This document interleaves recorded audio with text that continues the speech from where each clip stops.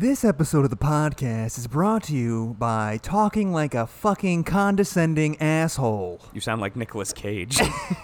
Everett, it's Faye, and the sound came through the board and interrupted your radio show. What does it sound like?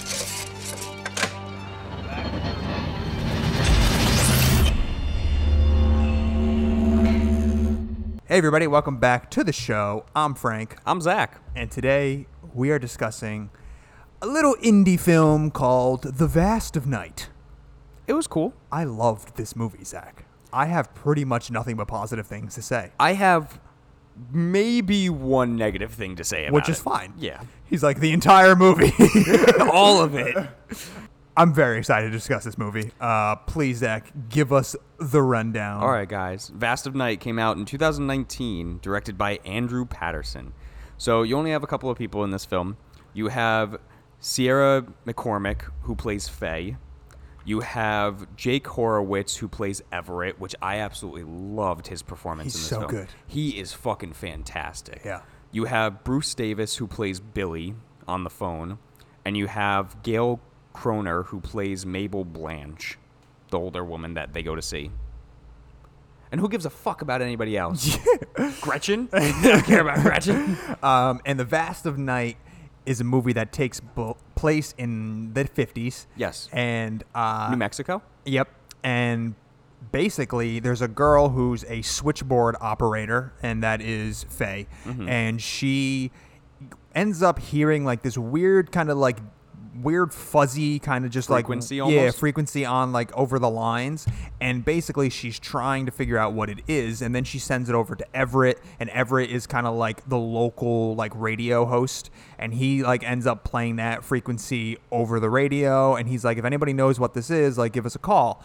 And then that kind of leads them down this like little rabbit hole of people who have heard these noises before, and then telling them stories of like what's going on. Mm-hmm. And spoiler alert, it's fucking aliens. It's always aliens. And Aliens. I pretty much have nothing but positive things to say. I absolutely adored this movie. I think that this is Andrew Patterson's debut feature, and I think that this is a very, very good starting point for a film career. I think that this is an Absolutely. excellent debut, and I'm really, really looking forward to what he's going to be making in the future. Yeah, I mean, for the most part, I really enjoyed this film, and I absolutely adored like the opening. So to it, yeah, so where- that the great thing about it is you're pretty much in an episode of The Twilight Zone. but it's the Paradox Theater. Right, but it's very much like this is the Yeah, Twilight absolutely. Zone. Like it's kind of like a little tongue-in-cheek thing. The long shots there's so many. The opening shots where it's Everett walking into the gym and talking to the one friend and then Faye, and it's just these beautiful long shots of like the entire gym, and you get the full shot, and it kind of like pans over slowly, and he's talking to the guy with the trombone, and it just pans in really, really slowly. It's such a great opening shot. Yeah, to the I mean film. the actual real opening shot of the TV of like you're in the room and there's like the Twilight Zone thing going on, and it slowly pans into the TV, and then you go into the screen, and then you're in the film. I was like, when I saw that, I was like, I'm hooked. I'm in. Like Yeah. you already have me. And they do that a couple of times, and There I are love it so every many. single time. Yeah, and I'm not sure if this movie, in my opinion, I think that this was more like such like a bootstrap type of film where it was like, pick yourself up by the bootstraps and let's go make a fucking movie. Like, we don't have a lot of money, let's go. And I think that I have to imagine that the reason as to why there were so many long shots and so many long takes is because they didn't have a lot of money. So it was like, let's just like, we gotta like, because like, when Faye is like at the switchboard and she's like doing the operating, it's like 8 or 9 minutes of just one continuous shot. Yeah. So I mean, if you can get an actress or an actor that knows their lines who can do it all in one take, fuck it, let's do it. Yeah. You know what I mean? And I think that that's kind of like where this movie, like, as to why. But I mean, I learned, I saw, like, I did a little bit of research on it, and I learned, like when like there's where you're at Faye with the switchboard, and then it goes through the streets, and then it starts going into like the grass and through homes and through fields and whatever, and then you end up I didn't really in like that shot. I really liked it a lot, and I was like, oh, this is really cool. And I found out that it was basically just like a dude like on a go-kart. Like they literally see like that. gave him like they kind of put the, you know, they mounted it with him, and then he just drove all through like the fields and stuff, and I was like, that's really cool. It almost to me looked like they just strapped like a GoPro on the top of a dog's head and let him go. Just with all the, it just cut out all the sniffing. Yeah. Like, the stopping and sniffing. slobbering. But yeah, I mean, like that was one of the shots where I was like, this is a little out of place. Yeah. But other than that, really the only other complaint that I have is just it's heavy on the exposition. And I get why it has to be, because they're solving this whole thing and they're talking to people like on the radio to try and do it.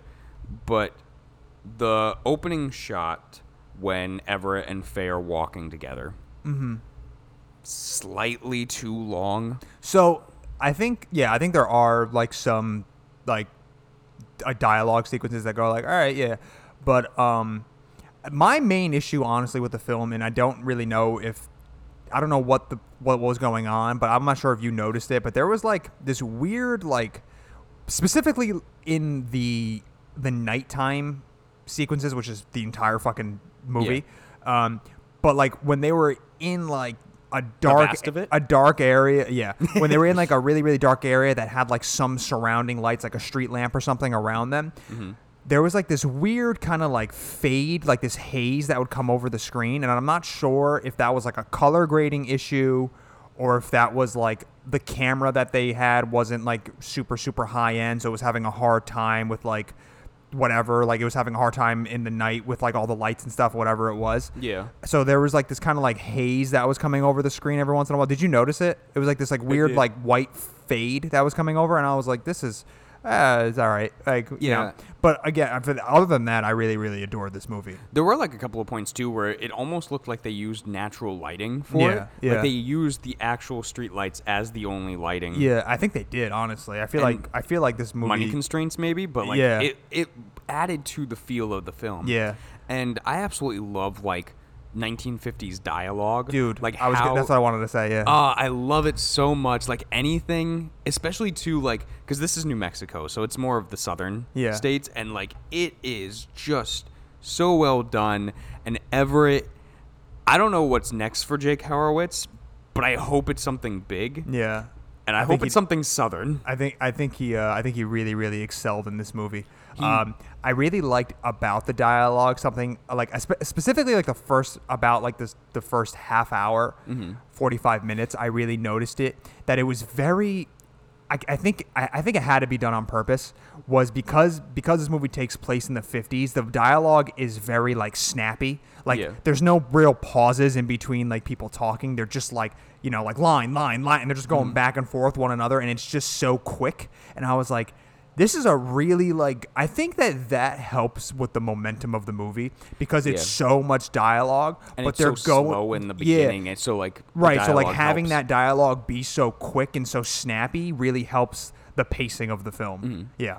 I think it was so good. My God, can Everett just like take a second not to smoke though? Yeah, he's always smoking a cigarette. Like he smokes one halfway and then throws it on the ground and then lights up another one, and I'm like, Jesus fucking Christ, man, can you just hold on? Like chew some gum or like eat an apple pie. Throwback to the camping trip we had. Yeah. But I absolutely adored this movie. I think the girl who played Faye did really, really well as well.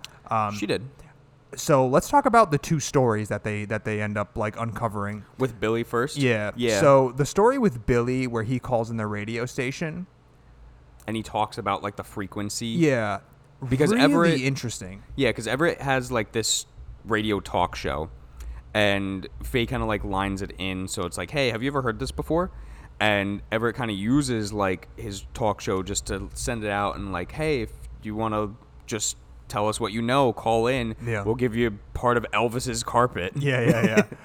And when Billy answers it, and he reminded me a lot of, I forget his name, but the man in The Shining, like explaining The Shining to Danny, sounded almost exactly like him. And I was looking up and I was trying to see if like Bruce Davis was that person, and no, but they sound very similar. Yeah.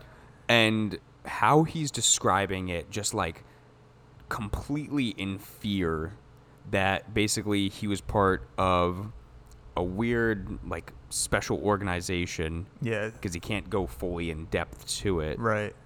And he talks about like how they were subjected to like these weird sounds, and it ended up making them feel sick. And then somebody somehow like took a recording of it and gave it to all of them. Yeah.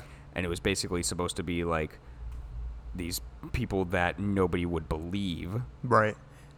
And man, like you can just tell like the fear in his voice. They kind of touch slightly on Area 51. Well, no, they kind of touch slightly on like race, where he's like, you know, Billy's like, I'm old and pretty much dying, and I just need like for you guys to like, I just need to tell somebody about this. Mm-hmm. And he then goes on the record and he was like, why did you wait so long? And he's like, well, because I'm black and nobody would really believe me. And then he's like, do you care if I'm black? And Everett's like, I don't give a shit. Like, you know, like keep talking, like let's keep going. So they kind of talk like it's kind of just like, hey, you know, they were in this time period, obviously, like they weren't the 50s. Yeah. So, so they kind of touch on that a little bit. I kind of appreciated that. I thought that was kind of like a cool talk. I liked Everett's like kind of just response where he was like, "Do you care?" And Everett has like that minor pause where it was kind of like, I have a radio show and this might not be viewed very great with like everybody around me, but Everett was just like, "I don't give a shit. Like I don't care. Like you're telling a compelling story. Like I want to hear what you have to say, and I believe you." And then they meet the woman. Yeah, so when they go to Mabel's house, because she calls in and like gives them basically a similar but different story completely. Yeah. But they just match up. Yeah. And he loses faith though. Like he doesn't believe it once they get there. Right. Also too, the fact that Billy was like, oh yeah, like it might be like in your library at the very bottom. Well, like no, tape. well, so that's not, they had like one other person that he was like, oh, this person was like in my like group or whatever. And then they were like, oh, he just like, he's, you know, part of our town and he died. So we have all of his stuff here. So then they went through it. Billy wasn't like, you go, I know where it is. Go. Come, it's 5 minutes away. Yeah. And then she stole a bike, and then he stole a car. Yeah.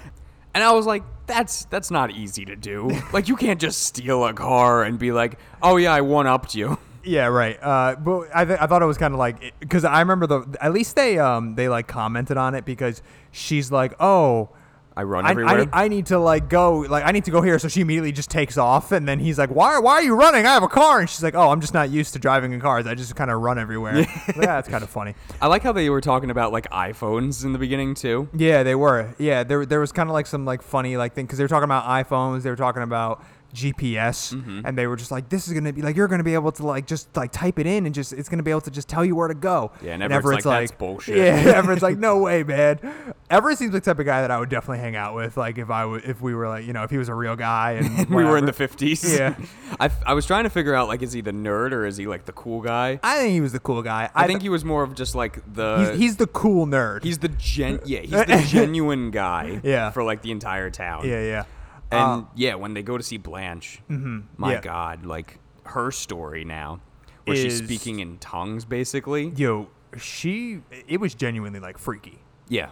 Like I think that both of the stories were pretty like creepy, but Blanche's story is you want to go on because I mean, like she goes on to talk about like how she had a child out of wedlock, and then the guy like just left. And as like she's trying to like live her life and like take care of her son, nobody's really like giving her anything. And one day she like hears these sounds and she sees that her son is like talking in these tongues, and she writes them down and then ends up taking that and then speaking them to him.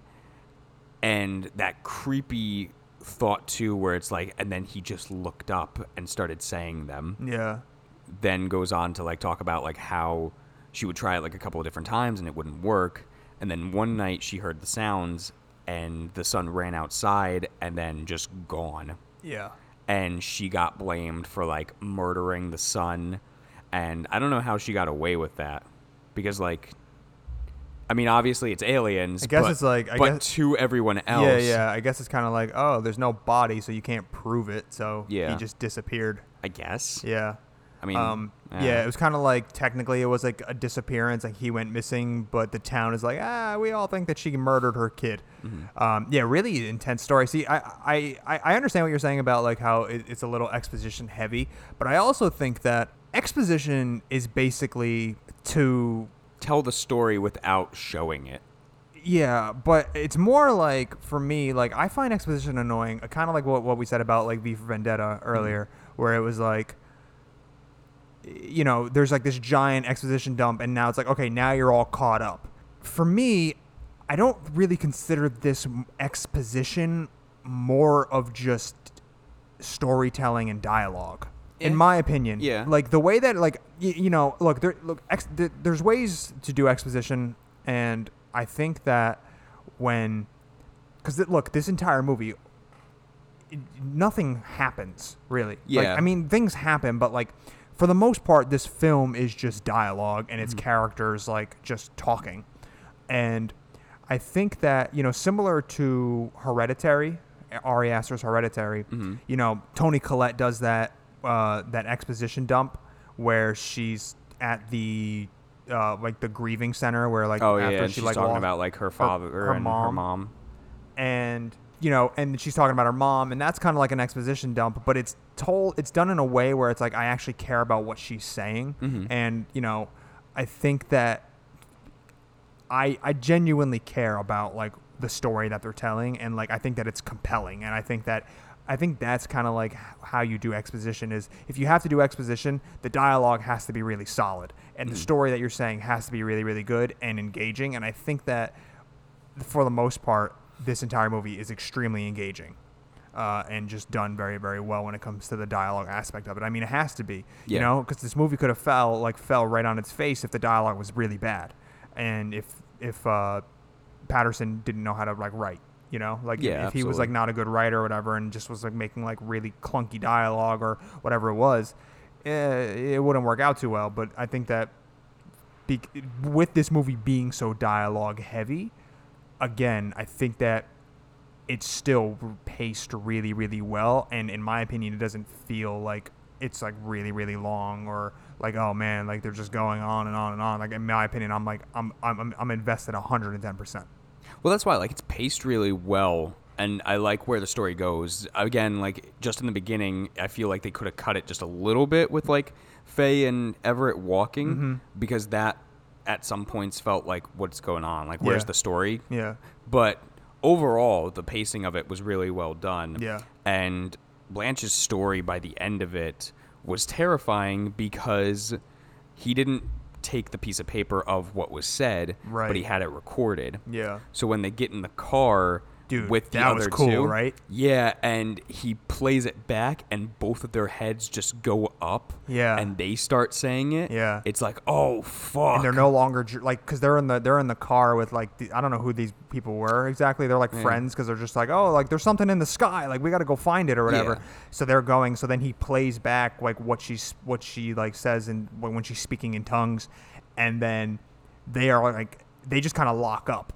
Like they're driving down the road, and they're no longer driving anymore because like their chins are just like to the thing, and they're not paying attention. They're just going and going and going, and Everett's like, oh guys, like the fucking road, and they're like, he's no longer steering the car. And then eventually they stop, and they like break that little like trance that they were in.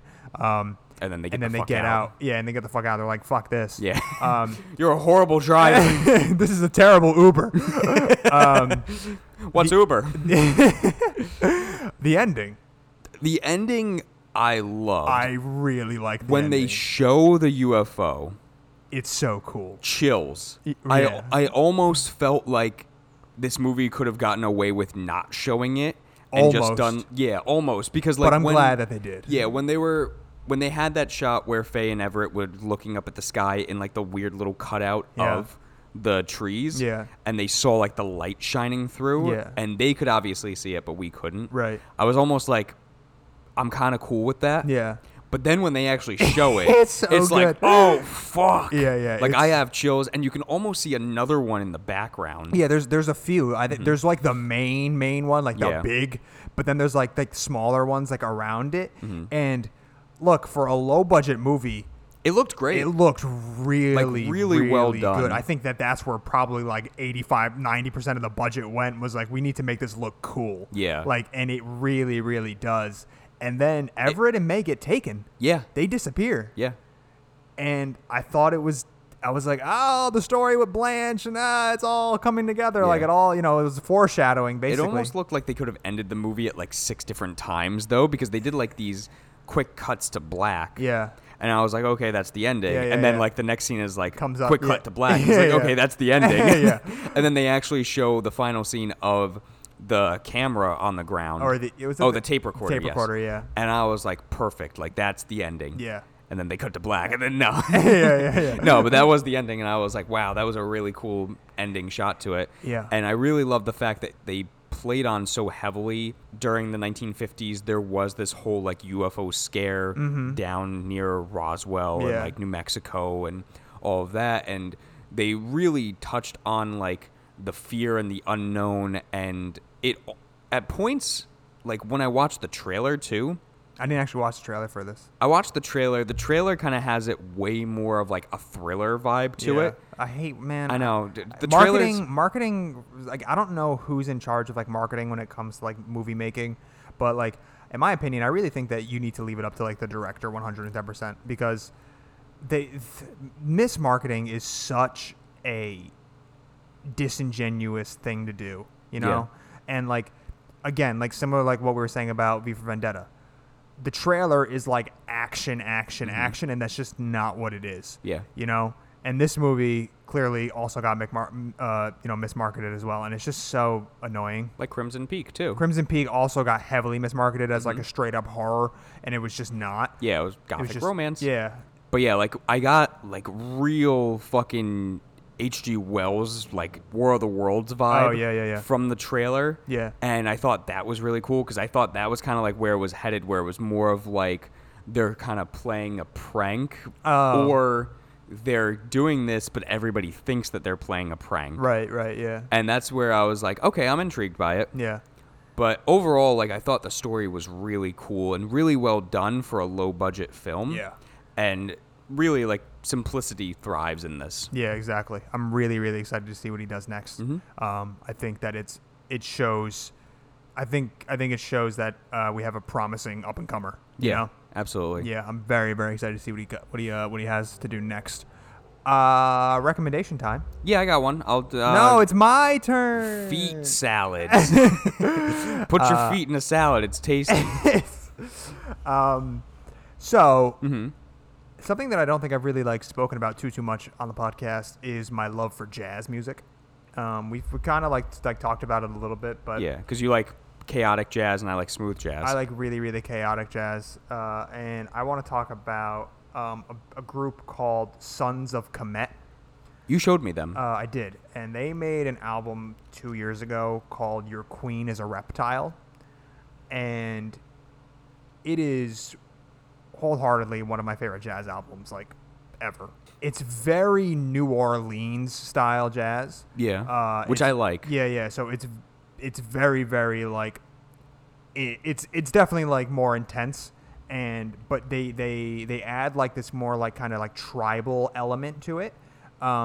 There's I think the first track and the last track have like actual vocals, and there's like it's kind of like rap, like hip hop, but then the rest of the album is all just instrumentals, and it's really, really just so good. And the thing of why I love jazz so much is kind of like how crazy it can get, because you have like the musicians kind of basically just flowing off each yeah, other. exactly. And this album, I think, really, really shows you how they kind of vibe off of one another and how they flow back and forth and how they let one come up to the front and then go back, and it seems very, very well placed, and it seems but it also can be like, oh wow, I think that this might just be like freeform, like Yeah. they're just like, because jazz musicians are just so fucking talented. That's why. like one of, in my opinion, like probably the most talented of musicians is being a jazz musician.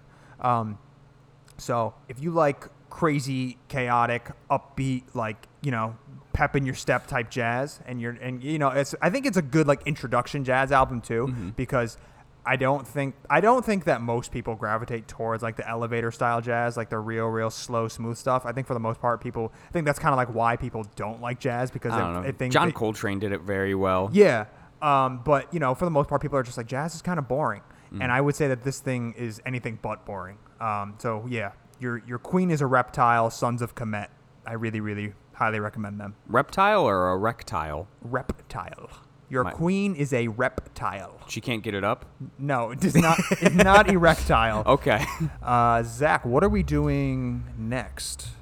I want to do a movie that I watched the first time and I was like, I don't know how I feel yet about this, but I mean, if I don't like it, then we can chalk it up to a new series of movies that we're trying to be good that are bad. Okay. And if we do like it, then cool, it's another movie. But I want to do The Bad Times at El Royale. Oh yeah. You saw it? No, I've heard like that it's basically like It's when I saw it the first time, it was basically like a knockoff Quentin Tarantino movie. Yeah, that's kind of what I've heard. Yeah, the cast is like star-studded, but I just heard that like it's like, oh, I've seen a Quentin Tarantino movie, I can do that, and then I heard that it kind of just falls flat on its face. But okay, we'll give it a shot. Yeah, we'll give it a shot, guys. That's it. Cool, Zach, take us out. All right, guys, thank you for listening. Now, Frank, did you hear about the squirrel that bit through the wire? I heard it still has that wire.